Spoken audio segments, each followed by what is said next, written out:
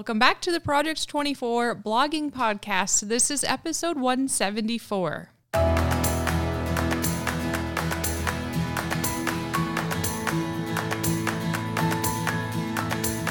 Well, here we are. What day is it, Nathan? Oh, it's Thursday. Oh, it's Thursday. It's Thursday, and Nathan and I are pretty much the only ones in the office today. It kind of works out that way. It has been kind of nice. I mean, there are other people it's weird. Our office is split. Probably a lot of you wouldn't know this, but the office is split into like two sides. Yes. So in order to access the other side with air quotes, you have to go outside. Yeah. And so on our side where we work, it's a lot of times on Thursdays, it's just Anna and I over here doing our work. So it's a great time to podcast because it's quiet. It always works out. But the two office sides kind of gets a little chilly in the wintertime going back and forth. Anyway, not your problem. Let's get on to some questions from the community. So the first one is from T-Med, and they say, I'm a new member in a very technical niche. I'm currently working on multiple content clusters centered around a few keywords. I see big potential in this niche, but I'm having second thoughts because my keyword density.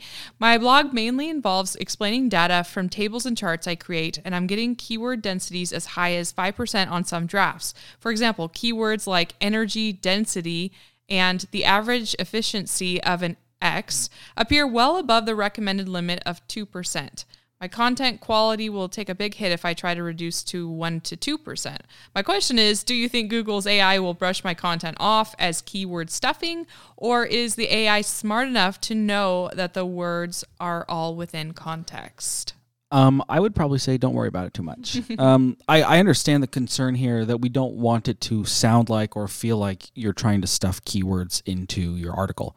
But in the case where you have to use a keyword because that's what the article is about, I think that's okay. For example, if I was going to write a blog post about canoes and I use the word canoe, who knows how many times, I probably will end up using the word canoe a lot. Maybe. I've never even thought to check a percentage because I've never really worried about it, as long as it's relevant and as long as it makes sense. Like, I'm not trying to stuff keywords into my article. And so I wouldn't really worry about it. Overall, if you write a couple of these articles, just see how they rank.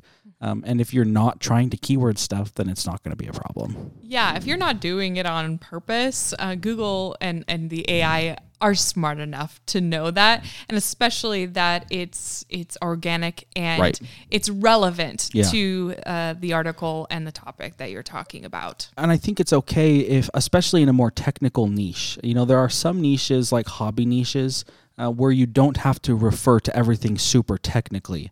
If I'm writing about a canoe, I might call it. The canoe is blue. It is also very large. Rather than saying the canoe is blue, the canoe is also very large. Rather than trying to stuff the word canoe, I can just speak a little more informally. And so you might give that a try if you're really worried about it. Try to speak a little more informally. If you are trying to write to a very technical audience, then a little bit less formal probably isn't a good idea. And so you're just going to need to try and balance that out. It'll take a little bit of time. You're going to have to wait and see kind of your ranking results. But again, if you're not trying to stuff keywords in, it's probably not going to be too big of a deal. Yeah. All right. Next question is, I found a lot of how-to keywords in my niche. How to fix running tab, but on the rich snippet, YouTube videos are appearing for most of them with suggested clips from within the video. There are not many blogs on these keywords from other competitors. Should I target these keywords? Good question. I would say it is up to you. I guess then maybe that's kind of an obvious answer. A lot of how-to queries are very well answered with a video. A lot of times when people are wanting a guide, they want a video so that they can see how to do what you're talking about. There are some websites that have done really well on how-to topics. I think there's like WikiHow, or there's a couple ones where they do really good illustrations or very descriptive images. And those have ranked historically pretty well because they're very descriptive visually. And so if you wanted to try and write an article for some of these topics, I don't think that's a big problem because the video portion on the SERP is only really 1 or 2 or maybe 3 results. There's still potentially some room for a blogger there. And so if you see that the blog competition is pretty low there, then yeah, it might be a good time to write that. Maybe you end up in spot number 4 or spot number 3. That's probably better than not writing it at all, I would imagine, especially if it's a larger topic. And so, again, I would do some competition analysis on the blogging side of it, but also take into account that maybe video is a good idea. Something we've talked about a couple times here on the podcast is adding a video that you've produced or created to your blog post in the hopes to, whether it's ranking the YouTube video that you created on the SERP or having the YouTube channel or the YouTube video push traffic to your article or, having the article push traffic to your YouTube video, whatever the case is, maybe creating a video if you have that capability could be a really good option too. Yeah. And if you are primarily a blogger, which it sounds like you are, don't put too much pressure on yourself to have the perfect videos like you're creating a YouTube channel just to get a big audience. This is to complement your blog, your current blog. And so don't feel like you have to make, this amazing production and put all this pressure on yourself. Just make the video to complement it, make it super helpful and visual. And that way you have a chance of maybe ranking with the blog article with the YouTube video embedded, or you could possibly rank for the YouTube video within the SERP. Yep. Awesome. All right. Next question from Oracle. He says, had a thought after remembering Noah Kagan talking about Quora as a traffic source a few years ago. What do you think about the idea of cross-posting a part of your blog post to answer specific Quora questions and then essentially adding a keep learning style link back to your blog for the longer, more detailed answer? I'm sure many have done this, just don't know if it's worth the trouble, but I could see how this would be a potential traffic source, and the same could be done with Yahoo Answers. Not sure how it would go over on Reddit. I guess my immediate concern or first thought is, what are the rules around that? I know that Reddit has pretty specific link rules, as do a lot of those other forum-style websites. I don't know. If you put good information in there, maybe a link is okay. To be completely honest, I really don't know the rules around that. If that's not a problem, then yeah, it could be some amount of traffic there. The question, is it worth it?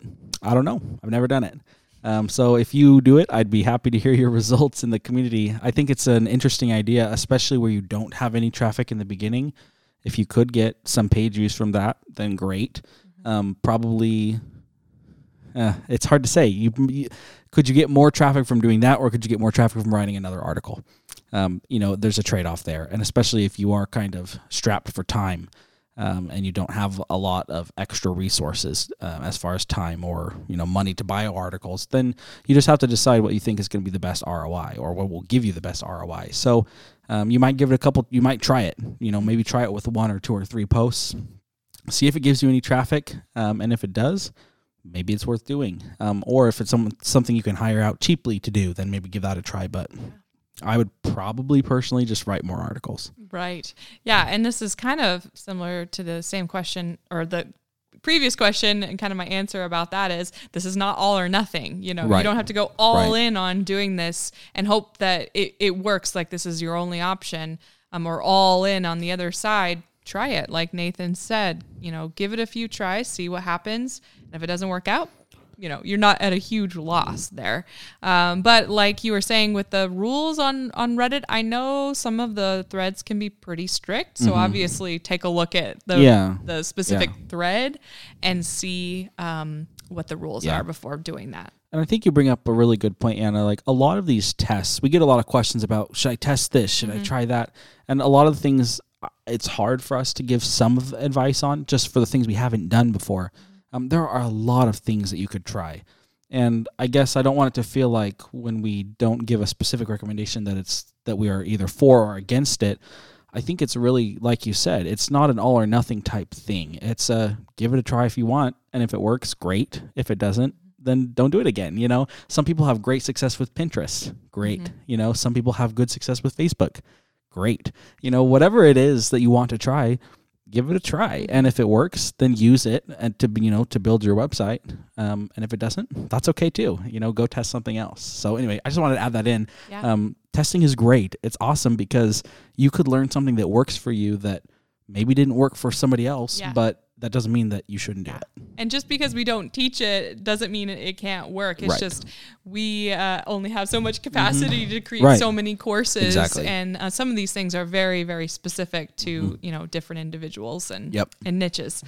All right, on to the next question from Zoe. And she says, I was struggling with doing location-based searches in Google Trends for my tourism blog. I know there's an interest. It's a major tourist area here. Trying to match up the searches with the trends was tricky. Now I solve it by not being too specific and assuming I'll get a percentage of the traffic, and I'll check what people also ask on Google as well. Then just trusting.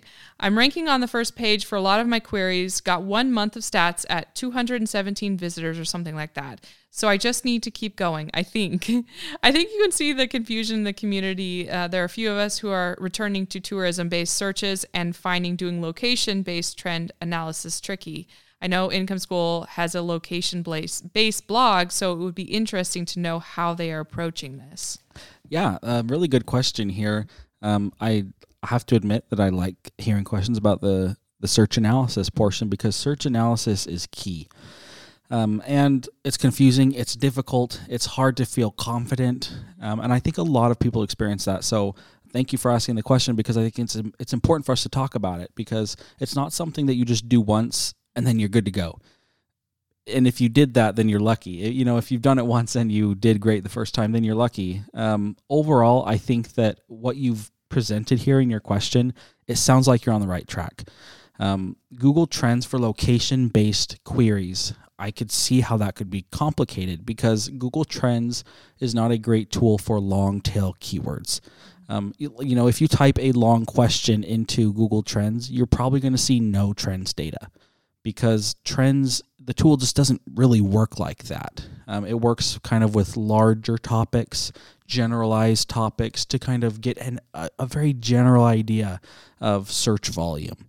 And so it sounds like you're getting some results. You said you're ranking some of your articles on the first page of Google, which is great. You're starting to see some visitors, which is great. In the question, it doesn't specifically say how long you've been doing this. You said you got 217 visitors or something like that.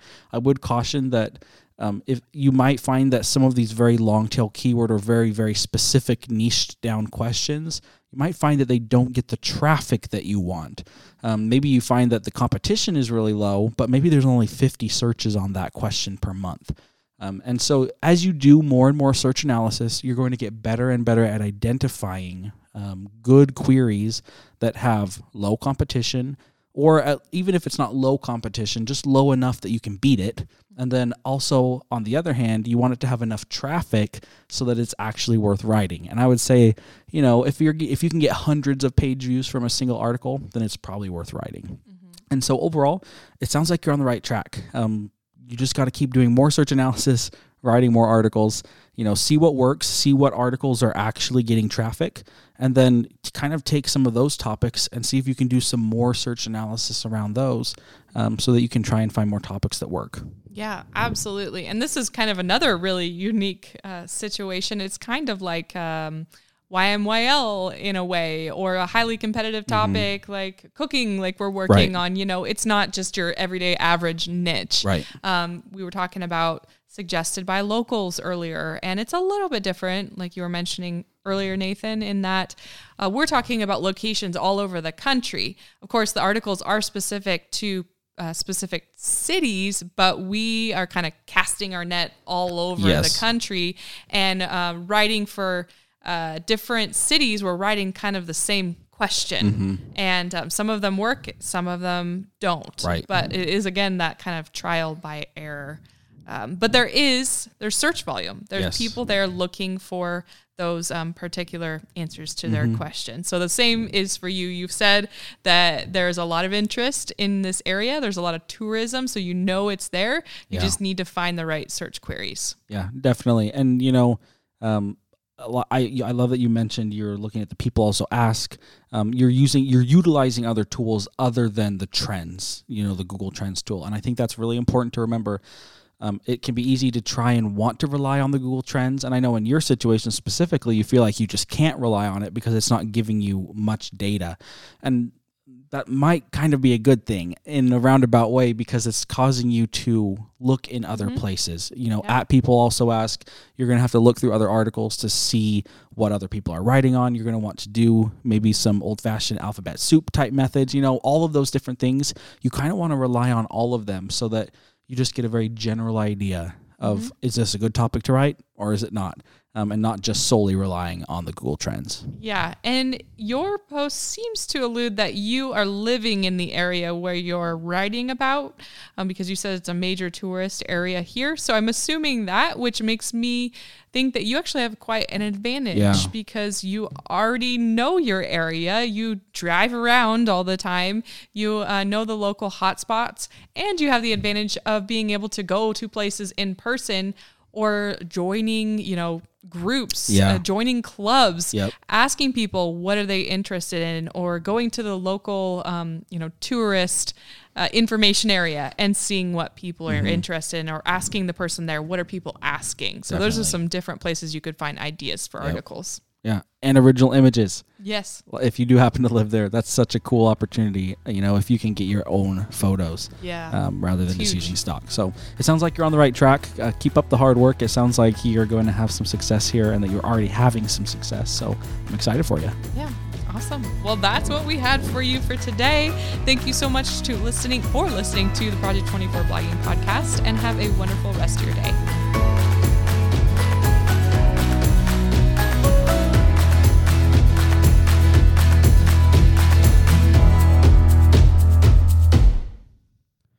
Project 24 is a product of Income School LLC. Results mentioned are not typical. The trademark Project 24 refers to the goal of some people to create a successful business in 24 months, but is not a promise or guarantee of that success. Many online businesses fail because, like any business, it requires hard work, skill, and dedication. Before making business decisions, consult financial and legal professionals licensed in your jurisdiction.